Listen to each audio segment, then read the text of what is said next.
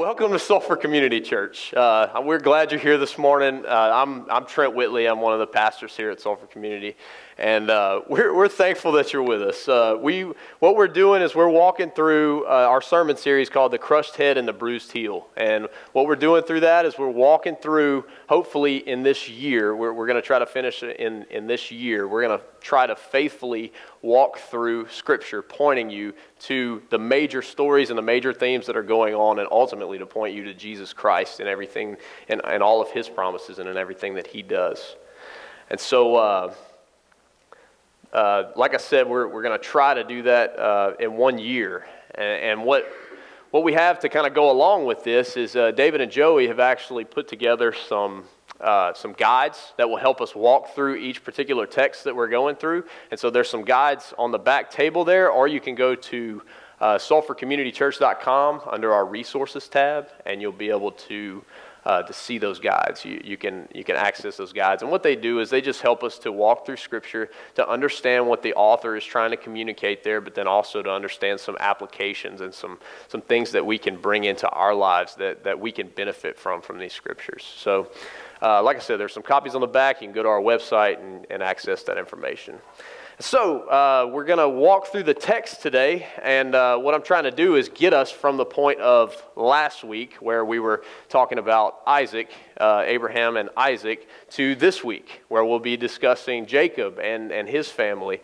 And so we left off with Isaac being somewhere between a teenager and his 30s, depending on the interpretation there. And so Isaac was going up to the mountain with Abraham to be sacrificed. And God, we saw last week that God provided that sacrifice in his place. And so Isaac was spared. His life was spared. And as we move on, we're gonna see the life of Isaac and then into the life of Jacob. So Sarah, the next thing that happens is Sarah dies. Abraham goes to the Hittites and he says, "Look, I need a field to be able to bury her. I need somewhere to bury her." And so she dies. Then Abraham, he gets old, and he tells Isaac basically that he doesn't want Isaac to marry a woman from that area, to marry a Canaanite woman. He wants him to go back to his kin. And so he sends a servant back to his kin to be able to get a wife for Isaac. And so we see that kind of play out. You see Isaac and Rebekah. Rebekah is his wife. Rebekah and Isaac have 2 children that are in the womb at the same time. And so they're struggling together. What Scripture would tell us, they're struggling together. And then Genesis 25 says, 2 nations are in your womb, and 2 people from within you shall be divided. The one shall be stronger than the other, and the older shall serve the younger. That's what we hear about these 2 that are in the womb together. And so Esau is the firstborn, right? He's the one that's born first by a few seconds. What we hear about him is he's this hairy dude. He's got hair all over him, even from when he was born. He's this, and as he grows older, he's this skilled hunter. This guy that wants to be outside all the time, hunting game and bringing game in. And then we hear about Jacob. Jacob is born second, and he's holding on to the heel of Esau as he comes out. And Jacob is more of a quiet type. He liked to stay in the tents. He liked to be with his mom. He was kind of a mama's boy when it came down to it. And so Jacob, when he's coming out of the womb, he's holding Esau's heel, and so he's given this name called He Cheats. That's what Jacob's name literally means. He cheats, and we'll see why that's the case in just a few minutes. And so Esau, the next thing that we see is, fast forward quite a few years, Esau is coming back from the field from one of his hunts. He's exhausted. He doesn't know what he's going to do as far as food is concerned. And Jacob has cooked this stew. And so Esau is like, "Look, man, you got to give me some of that stew. I'm really hungry." And Jacob takes advantage of that, and he says, "Okay, I'll give you the stew. Show me your birthright." And he's like, "What? Okay, I'm going to die anyway if I don't get this stew. Okay, I will sell you my birthright for a little bit of stew." And so Esau basically sells every benefit that he has as the firstborn, as the one who's going to receive the inheritance, the one that's going to get all of these benefits from Isaac. He sells that for a bowl of soup. And then it's going to carry on it makes it even worse, and it opens the gate to this even greater pitfall that Esau is going to fall into when Jacob deceives his father. And so Isaac is really old, right? He can't really see very well at this point. And that's his father. Isaac is Jacob and Esau's father, right? He's really old, and he tells Esau, he says, look, go into the field and hunt some game. Go and hunt some game and bring it to me. Bring me the meal that I like. I like these meals, and so I want you to come back and bring me a meal, prepare it for me, and then I will give you my blessing. As the oldest son, he will receive the blessing. And so Rebekah, Isaac's wife, Jacob's mom, gives Jacob this idea. She says, look, if you can pretend to be your brother, if you can put on some skins that will make you feel like your brother, if you can put on his clothing to where Isaac thinks that you're his brother, that you're your brother, then he will give you Esau's blessing. He will give you that blessing instead. And so that's what he does. Rebekah prepares a meal for him, and then he goes in with the meal pretending to be Esau, and he receives the blessing from Isaac. And so the storyline, whether it's good or bad, I mean, we see that he cheated his way into this, but the storyline carries on through him. It carries on through this blessing that Jacob receives from Isaac. And so that's where we're going to kind of pick up today. We pick up on the main text, and in this main text in Genesis chapter 28, we're going to see two things. We're going to see Jacob's encounter with God, and we're going to see God's promises fulfilled. God's promises are fulfilled from this encounter that he has with Jacob. When he makes these promises, we see them come not fully to fruition, but we see those promises coming out. And so, first of all, we see Jacob's encounter with God, right? Let's read Genesis chapter 28, starting in verse 1. Chapter 28, verse 1. It says, Then Isaac called Jacob and blessed him and directed him. You must not take a wife from the Canaanite women. Arise, go to Paddan Aram, to the house of Bethuel, your mother's father, and take as your wife from there one of the daughters of Laban, your mother's brother. God Almighty bless you and make you fruitful and multiply you, that you may become a company of peoples. May he give the blessing of Abraham to you and to your offspring with you, that you may take possession of the land of your sojournings, that God gave to Abraham. Thus Isaac sent Jacob away, and he went to Paddan Aram, to Laban, the son of Bethuel, the Aramean, the brother of Rebekah, Jacob and Esau's mother. And so Isaac tells Jacob, he says, look, go back to your kin, go back to our family to find a wife. And then he assures Jacob that God's blessing is going to be passed to him. The same blessing that Abraham received, the same blessing that Isaac received is going to be passed to Jacob. And he sends him off with that. And his brother Esau, who's probably super bitter at this point, I would be pretty upset if my brother had stolen my birthright and had also taken my blessing from my father that I rightfully deserved. He does exactly what Isaac tells Jacob not to do. Isaac says, Jacob, you don't need to marry these Canaanite women. And so Esau says, okay, you want him to not marry Canaanite women? I'm going to go marry a Canaanite woman. And so that carries on Isaac's story, as we would see later on in Genesis if you keep reading. But now we're going to focus primarily on Jacob and his encounter with God. And so we see Jacob's encounter with God next. Genesis 28, starting in verse 10. It says, Jacob left Beersheba and went toward Haran, which is basically the same as Paddan Aram. When they talk about those two, it's basically he's going to the same place.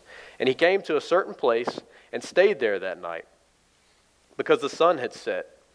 Taking one of the stones of the place, he put it under his head and lay down in the place to sleep. And he dreamed, and behold, there was a ladder set up on the earth, and the top of it reached to heaven. And behold, the angels of God were ascending and descending on it. And behold, the Lord stood above it and said, I am the Lord, the God of Abraham your father and the God of Isaac. The land on which you lie, I will give to you and to your offspring. Your offspring shall be like the dust of the earth, and you shall spread abroad to the west and to the east, and to the north and to the south. And in you and your offspring shall all the families of the earth be blessed. Behold, I am with you and will keep you wherever you go and will bring you back to this land. For I will not leave you until I have done what I have promised you. And so Jacob comes to this place, and we don't know if he's underneath the stars because he's in a certain location where he can't get to a particular house, like there's nothing around him that has any structure, or if his current estrangement from his brother, being on the run from Esau, maybe he has to stay away from other places that allow him to be able to go. But either way, we see that he's sleeping under the stars. And remember, this place is really important because it's the same place that Abram was when he received the promise from God originally. It's this same place that we're going to talk about more in a few minutes, the place that Jacob calls Bethel. And so think about this. Jacob goes, he's going from his house. He receives this blessing from his father, Isaac. This blessing that really wasn't supposed to be his, but he took that blessing from his father, Isaac. But from what we know about his personality, from what we know about Jacob, he's more of a homebody. He's somebody that would like to be home with his mom, more so than anything. And his brother hates him and he forces him out. And so he doesn't have a place to stay for whatever reason, and he's on his back underneath the stars. So you can kind of imagine some of the things that are going through his mind, some of the fear that's happening. Maybe he's questioning that blessing that he got. Like, I'm not really sure if this is going to work out. I don't know what's going to happen here. But then he finally gets a chance to rest. He finally gets a chance to go to sleep. So he places his rock under his head and he goes to sleep. And Moses draws our attention to the next part. He says, behold. He says it 3 times. He says, behold, listen up. Behold, this ladder or this ramp or this staircase, whatever you want to call it, it's something that's extending into heaven. The bottom of it is on the earth, and the top of it is reaching all the way into heaven. This ladder is here. And behold, on this ladder, angels are going up and down and moving up and down along this ladder, this connection between heaven and earth. A lot of scholars would say that they believe that this signifies the protection that Jacob's going to receive, that as these angels are patrolling the earth and are going up and down from heaven to earth, they're protecting him and they're caring for him. And so he can see that. And then, behold, Jacob sees that the Lord is standing above the ladder.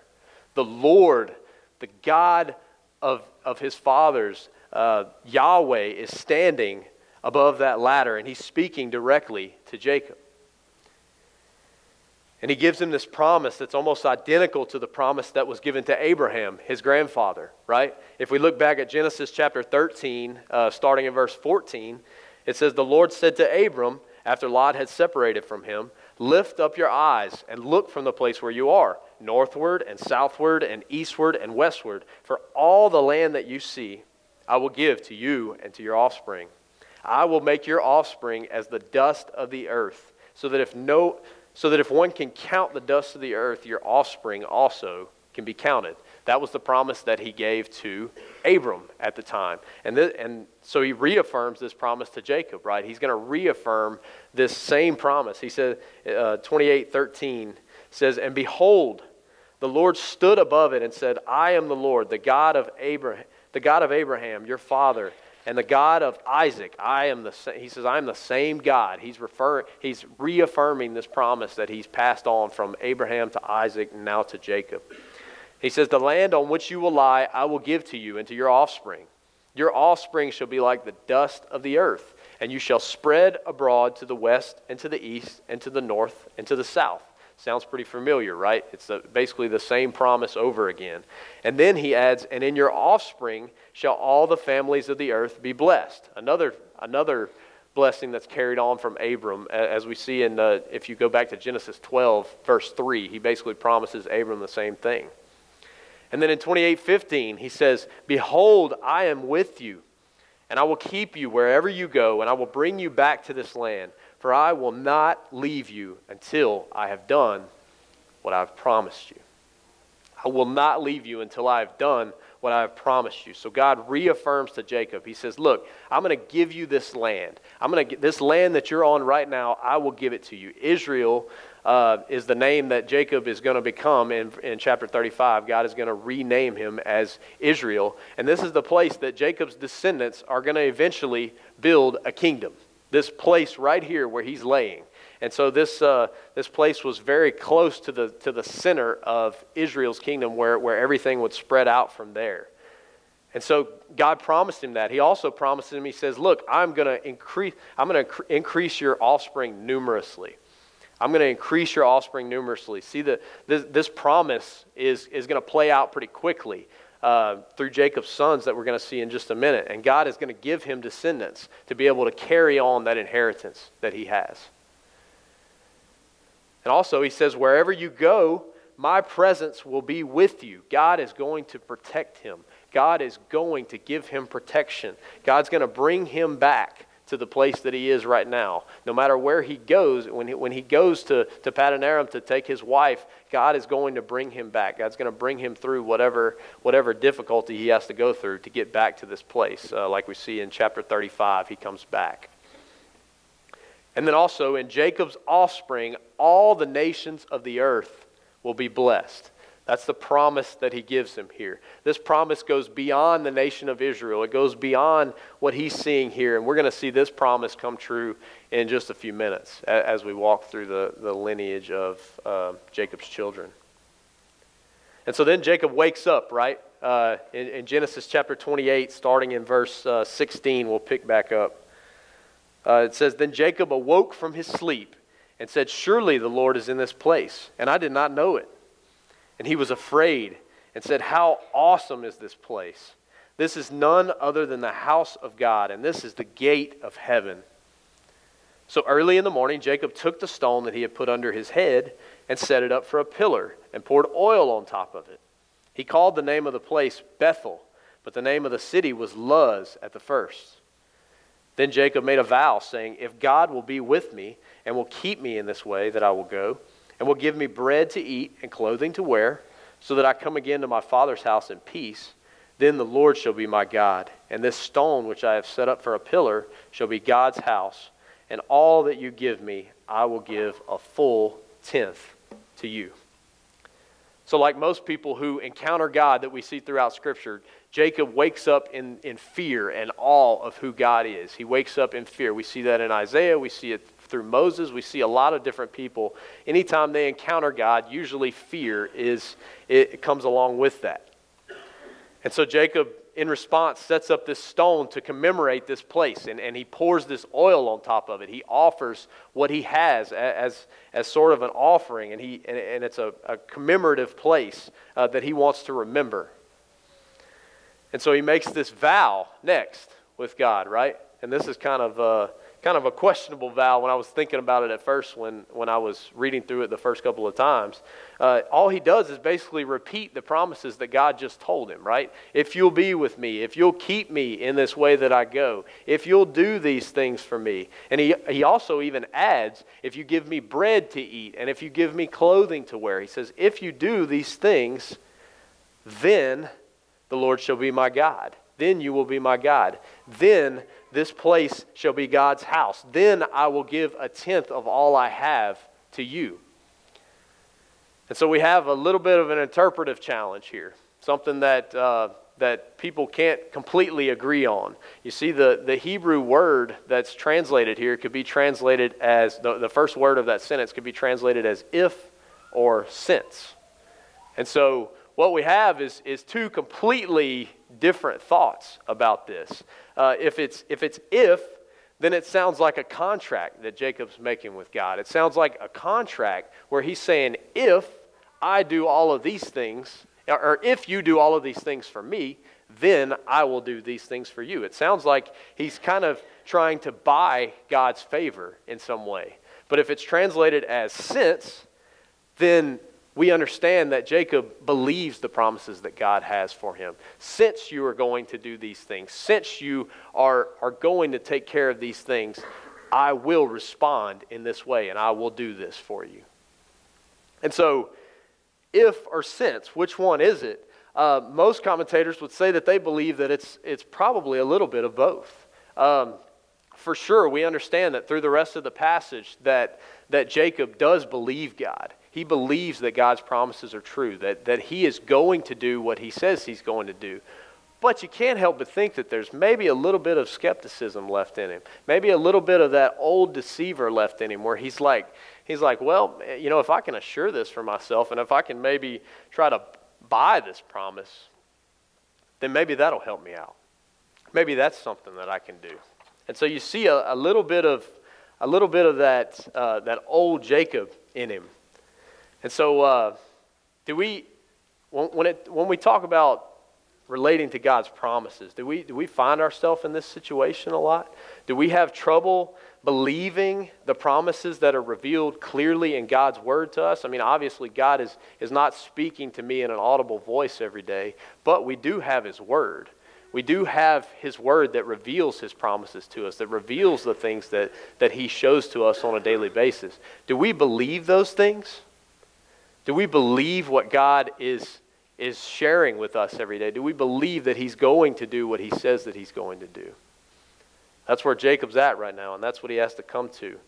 And so either way we see this, Jacob is going to follow through with what's going on. He's going to step out and to keep going in faith that God will do what he says that he's going to do. And then we see God coming through and fulfilling his promises like he always does. Jacob moves along toward Haran or Paddan Aram, whichever place you want to consider. He's moving forward to that place. And then the narrative gets moved along a little bit further as we start chapter 29. It says he came to a well. He saw some others that were from that area, and so he starts asking them, "Hey, do you know Laban? Do you know these people?" And they're like, "Yeah, we know Laban." And Rachel's coming up right now, actually, who was Laban's daughter. And so Jacob tells Rachel, he says, "I'm Rebekah's son. I'm, Laban's sister's son, so I'm a part of your family." And so Rachel goes back to tell her dad, Laban, that, who is, again, let's just get this straight. Laban is Rebekah's brother, Jacob's mom's brother. So it would be, it's kind of confusing when you keep going along with this lineage. But anyway, so Laban comes out and he meets Jacob and he invites him into his house. And he says, "Look, you can come into my house and you can be a part of my house." And so what Jacob is doing now is he's serving Laban. He's serving Laban as a part of his household. And so Laban's like, "Look, I know we're family and everything, but you don't have to serve for free. What are your wages? What can I pay you?" And so then we find out about Laban's two daughters, that Laban has two daughters. One, Rachel, that we've already met, and one, Leah. And so what we learn about Rachel, who is the youngest daughter, that first of all, she's the youngest daughter. What we learn about her is that she's beautiful in form and beautiful in appearance. She's an attractive person. And then what we learn about Leah, the oldest, all we know about her is that she has what Scripture calls weak eyes, which would mean that she was extremely unattractive from what I'm gathering from the Scripture. And so that's all we hear about Leah at this point. And so Jacob, he goes for the beauty, right? He's going to go for the pretty one. He goes for Rachel. And the text says that he loved Rachel, that Jacob loved Rachel from the first time that he saw her. And so he agrees at this point to serve Laban for 7 years in order to get Rachel. So he tells Laban, he says, "Look, I want Rachel. I want your youngest daughter, and I will serve you for 7 years to be able to do that." And so Laban pulls a trick out of Jacob's trick book. He's trying to trick the tricker. And so he says in chapter 29, verse 20, we'll pick up the story there. 29, verse 20. It says, "So Jacob served 7 years for Rachel, and they seemed to him but a few days because of the love that he had for her. Then Jacob said to Laban, 'Give me my wife that I may go into her, for my time is completed.' So Laban gathered together all the people of the place and made a feast. But in the evening he took his daughter Leah and brought her to Jacob, and he went into her. Laban gave his female servant Zilpah to his daughter Leah to be her servant. And in the morning, behold, it was Leah. And Jacob said to Laban, "What is this that you have done to me? Did I not serve you for Rachel? Why then have you deceived me?" Laban said, "It is not so done in our country to give the younger before the firstborn. Complete the week of this one, and we will give you the other also in return for serving me another 7 years." Jacob did so and completed her week. Then Laban gave him his daughter Rachel to be his wife. Laban gave his female servant Bilhah to his daughter Rachel to be her servant. So Jacob went into Rachel also, and he loved Rachel more than Leah, and he served Laban for another 7 years. And so you see how, we see right before this how conspicuous Laban is when he says, when he goes up, Jacob goes up and says, "Hey, I want Rachel." And then Laban's like, "Well, you can have her." He uses a bunch of pronouns and basically doesn't ever say the name Rachel. So he's like, "Oh, well, I told you you could have her. I was talking about my older daughter." And so he justifies it also by their country's customs. He says, "Look, I don't know what y'all do over there in the Canaanite land, but over here, the first daughter goes first, and then the second daughter goes second, and that's how it works. So guess what? You're out of luck, man. You're gonna get Leah." And so it's ironic that the deceiver, Jacob, the deceiver, gets deceived here. He gets kind of paid back a little bit of what he was owed, I guess. And so he was deceived by Laban, and now he must tolerate this marriage with Leah. He's got to tolerate this marriage with Leah while he pursues the one that he truly loves, Rachel. And so now we get to see a little bit of a shift in the narrative. Moses shifts it to a different perspective where we see Leah and Rachel's perspective and everything that's going on.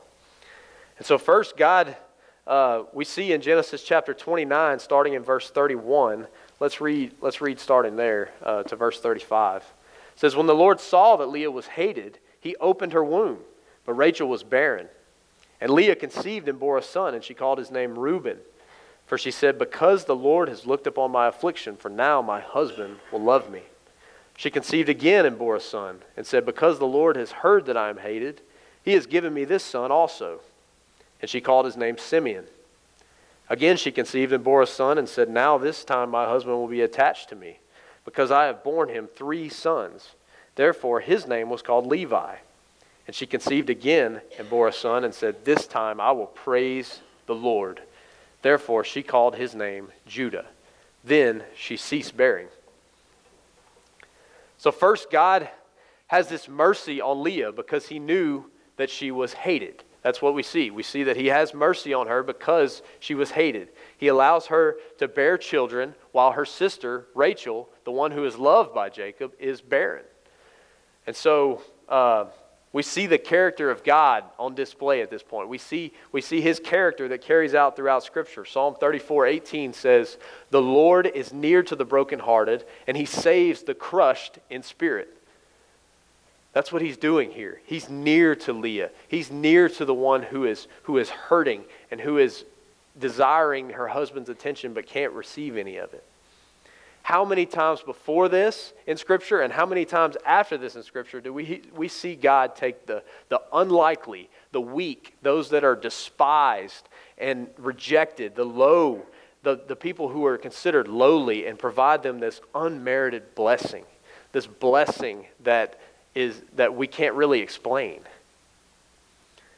So God sees the state that Leah's in. God sees the situation that she's in, and he blesses her. But Leah's not satisfied with just children.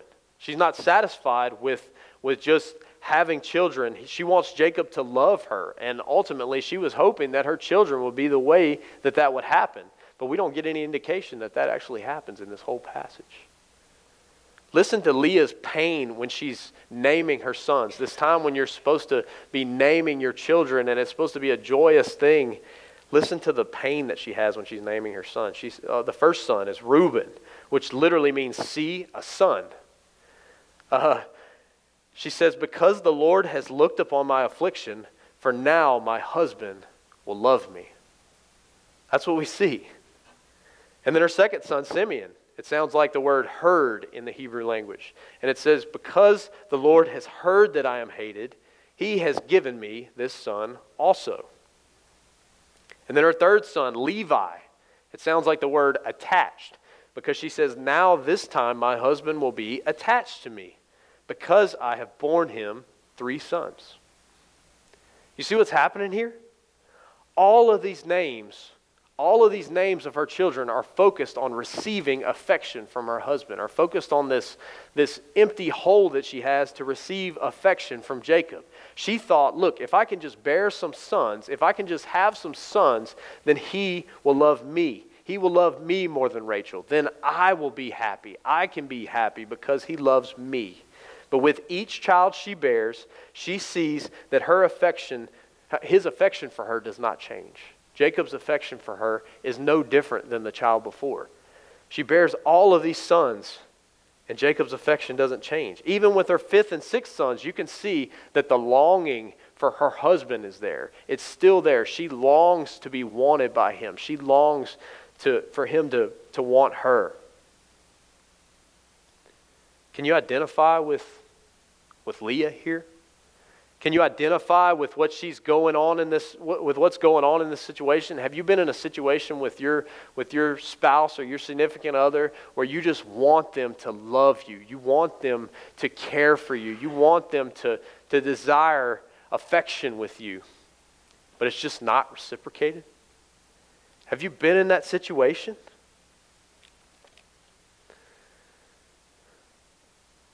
Leah's in a rough spot right now. She's in a place where you would think she would be joyous because she's having children, but she's still in a situation where she can't get the full desire, the full satisfaction of what she wants. But then we see something change. Leah conceives a 4th child, and her response is completely different with this child. Her response is different with him. Her 4th son's name is Judah. And what she says from that is, this time I will praise the Lord. So we see something different here, right? It seems like her focus shifts from desiring her husband's affections and desiring to be with her husband and for her husband to want her, to simply praising God for what he's done, praising God for his provision over them. And we'll come back to that in just a minute. But without much other indication why, the Lord closes her womb immediately.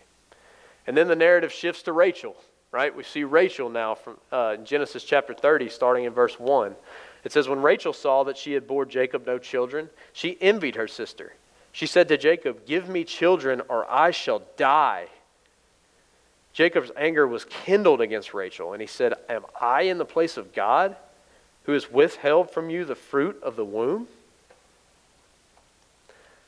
And so Rachel is in the exact opposite situation, right? She has this love and this affection from Jacob. She's receiving all of this from Jacob, but she desires this joy and fulfillment of bearing children.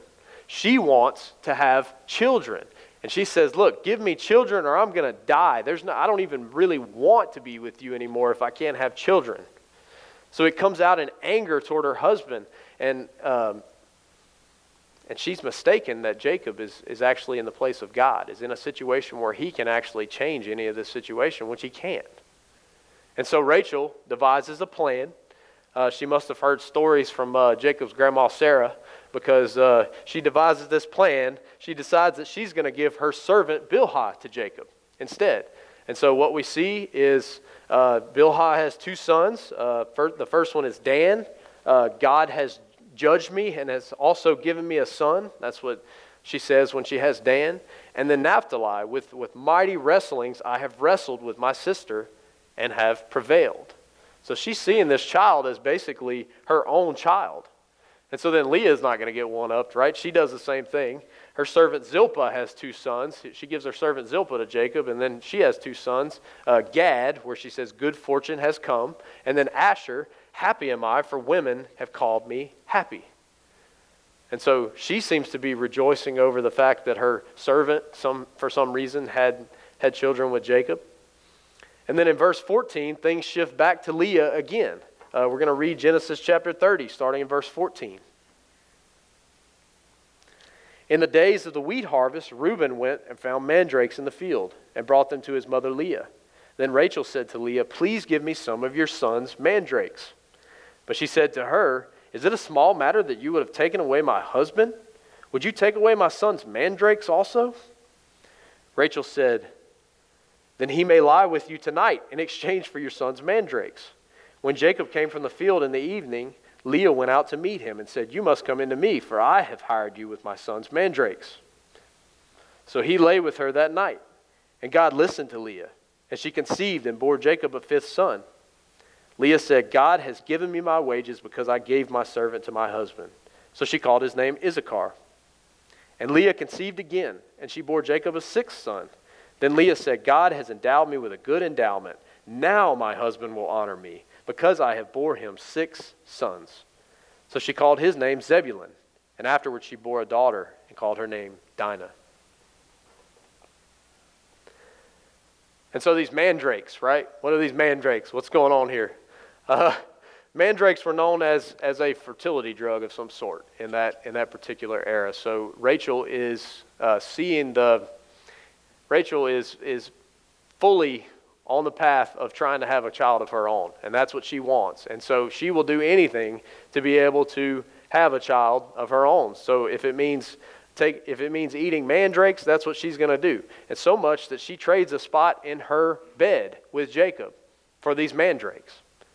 And so she's going to trade that spot, and then it just, I don't know. It just seems like she's going to happily trade the love of her husband for a son. That's what she wants. That's her desire, is to have a son. And so she offers him up for hire. She offers Jacob up for hire, basically. And as a result, Leah actually goes and conceives 2 more sons. Issachar, when she says, "God has given me my wages because I gave my servant to my husband." And Zebulun, "God has endowed me with a good endowment. Now my husband will honor me because I have borne him 6 sons." You see that same desire coming from Leah again. Now my husband will love me. I've given him 6 sons. How can he not love me now? And then it also says she bore a daughter called Dinah, which we'll see later in the book of Genesis. So then finally the story shifts back to Rachel again. And this is kind of the main piece of this story in Genesis chapter 30, verses 22 through 24. It says, "Then God remembered Rachel, and God listened to her and opened her womb. She conceived and bore a son and said, 'God has taken away my reproach.' And she called his name Joseph, saying, 'May the Lord add to me another son.'" So even after Rachel's unbelief and trying everything that she could to take matters into her own hands, even after everything she tried to do, God remembers her. God still remembers her. He opens her womb and she bears a son. But it's amazing to me that even after she receives this son, even after she receives the blessing from having a son, what does she focus on? She says, and she called his name Joseph, saying, "May the Lord add to me another son." So her desire immediately is to have another son. She wants to have another son, and she wants to keep having children.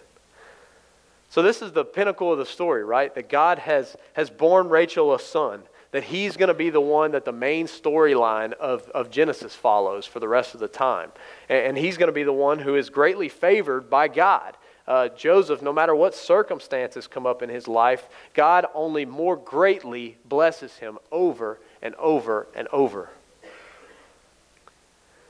And so that's what we're going to see throughout the rest of the book of Genesis.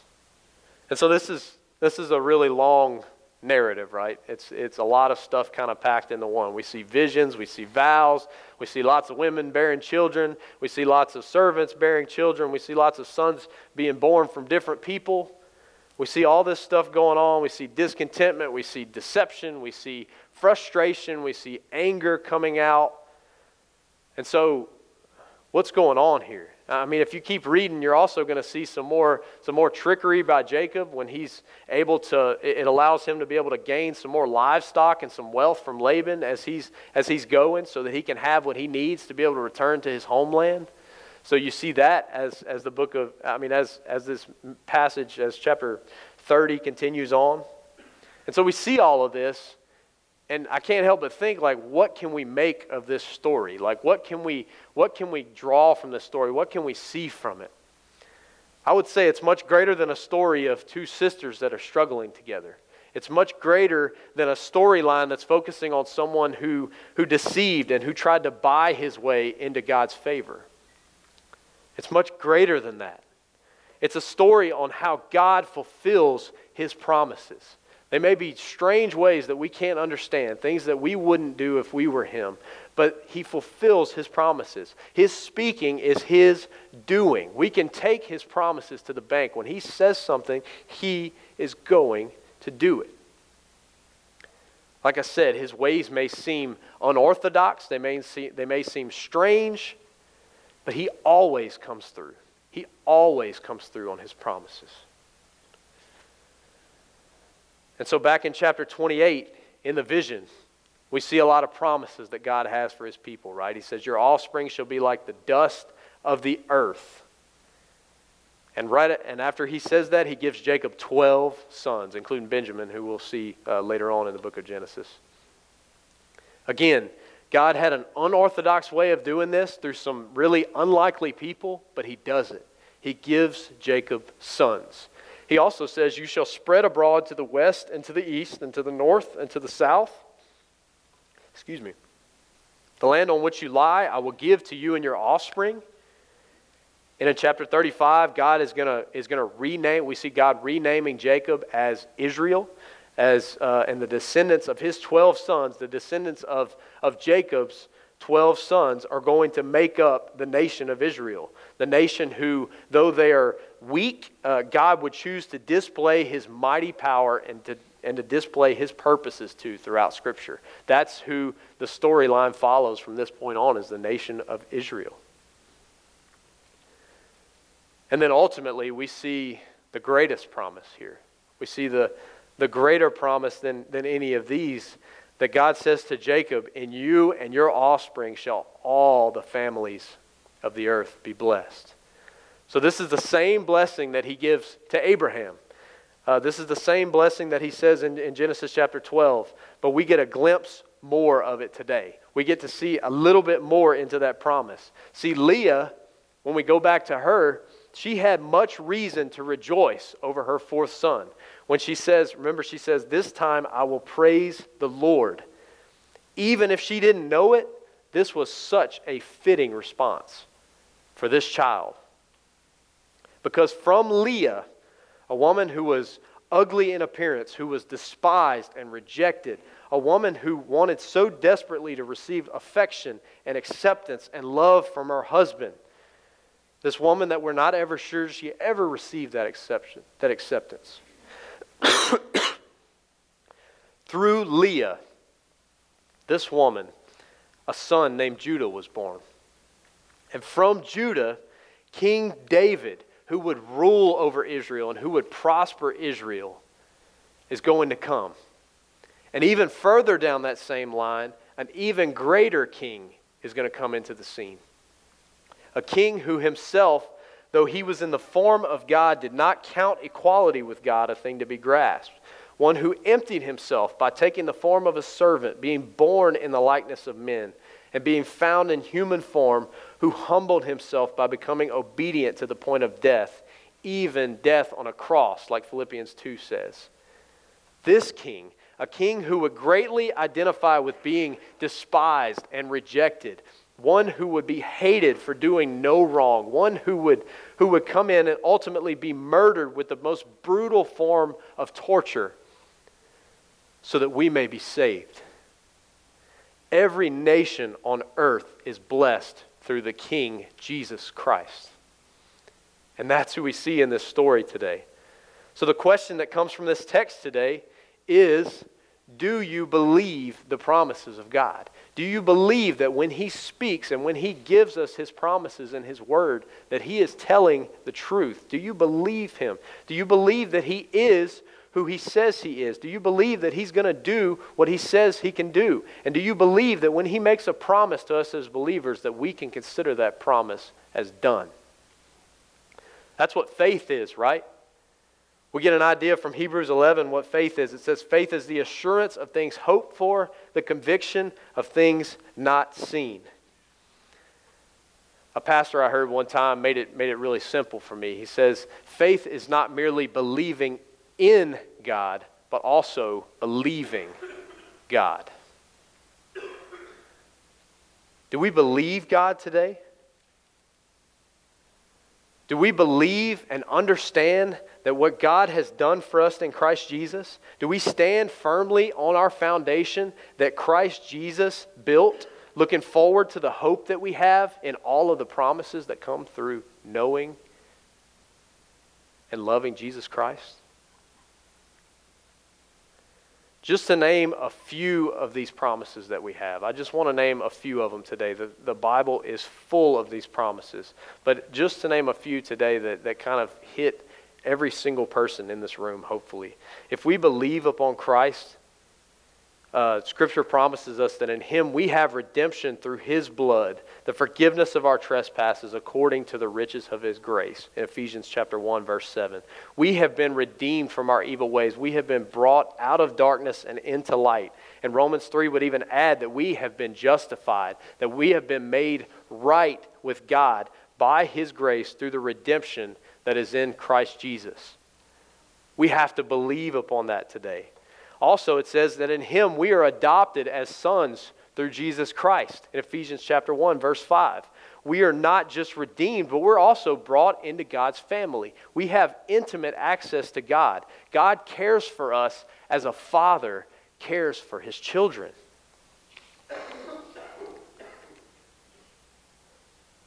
God also promises us that He's going to provide us everything that we need, so that in turn we can stop being anxious all the time. He says, look, I provide for the birds of the air. I provide for the lilies of the field, like He says in Matthew 6. Why would I not provide for the people that I love? Because Jesus Himself suffered and was tempted, God has promised that He is going to help us when we are tempted. He's going to help us get through those situations of temptation. Hebrews chapter 2, verse 18. He's also showed us that no matter what happens, that we are promised that all things work together for good to those of us who love Him and who are called according to His purposes. Romans 8:28. Do you believe those promises today? Those are just a few of the promises that we have. That's just naming a few. Scripture is full of rich promises that we receive from God. And my hope is today that if you are a believer, if you believe in Jesus Christ, if you have placed your faith in Him, that you would devote your life to knowing, to believing, to cherishing, and to enjoying Christ and all of His promises that He's given us. This faith that we have, it comes from believing God and His promises. And it's the faith that's going to allow us to be able to endure this suffering that we have on this earth, to endure the trials and the hardships and the difficulty. That's the faith that we stand firm on. This faith helps us to do that. It's the faith that's going to allow us to be able to continuously kill our sin in confidence that we have been redeemed and reconciled by God. It's the faith that doesn't allow us to be able to see ourselves by our own standards, but allows us to be able to see ourselves in the way that God sees us. And it's the faith that endures all things. And it's this faith that exclaims Christ's glory to a world that desperately needs Him. So, believer in this room, can you trust in the promises of God today? And if there's someone in this room that does not believe in Jesus Christ, that would say, I have not placed my faith in Him, I would pray today that you would see the promises that God has for His children.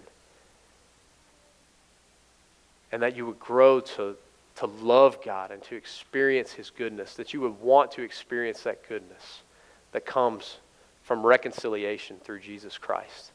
I pray that today that you would hear the gospel, that you would hear what Christ has done for you, and that you would repent and turn away from your sin and trust in Him for salvation.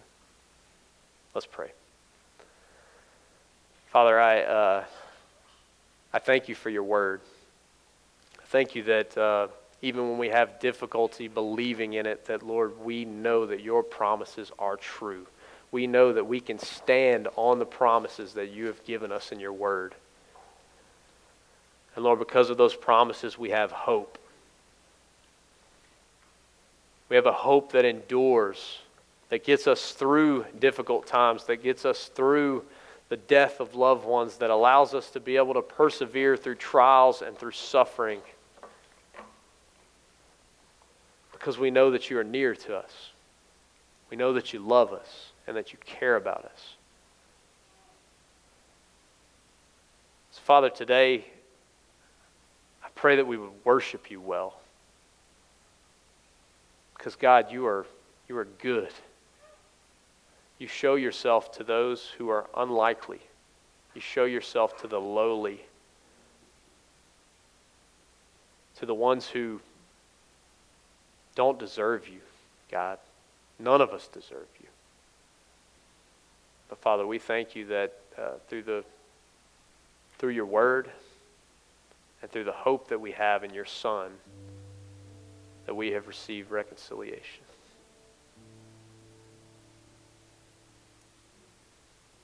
Father, let us draw near to one another, and let us grow in our understanding, our knowledge of you as we worship you this morning. We love you in Jesus' name. Amen.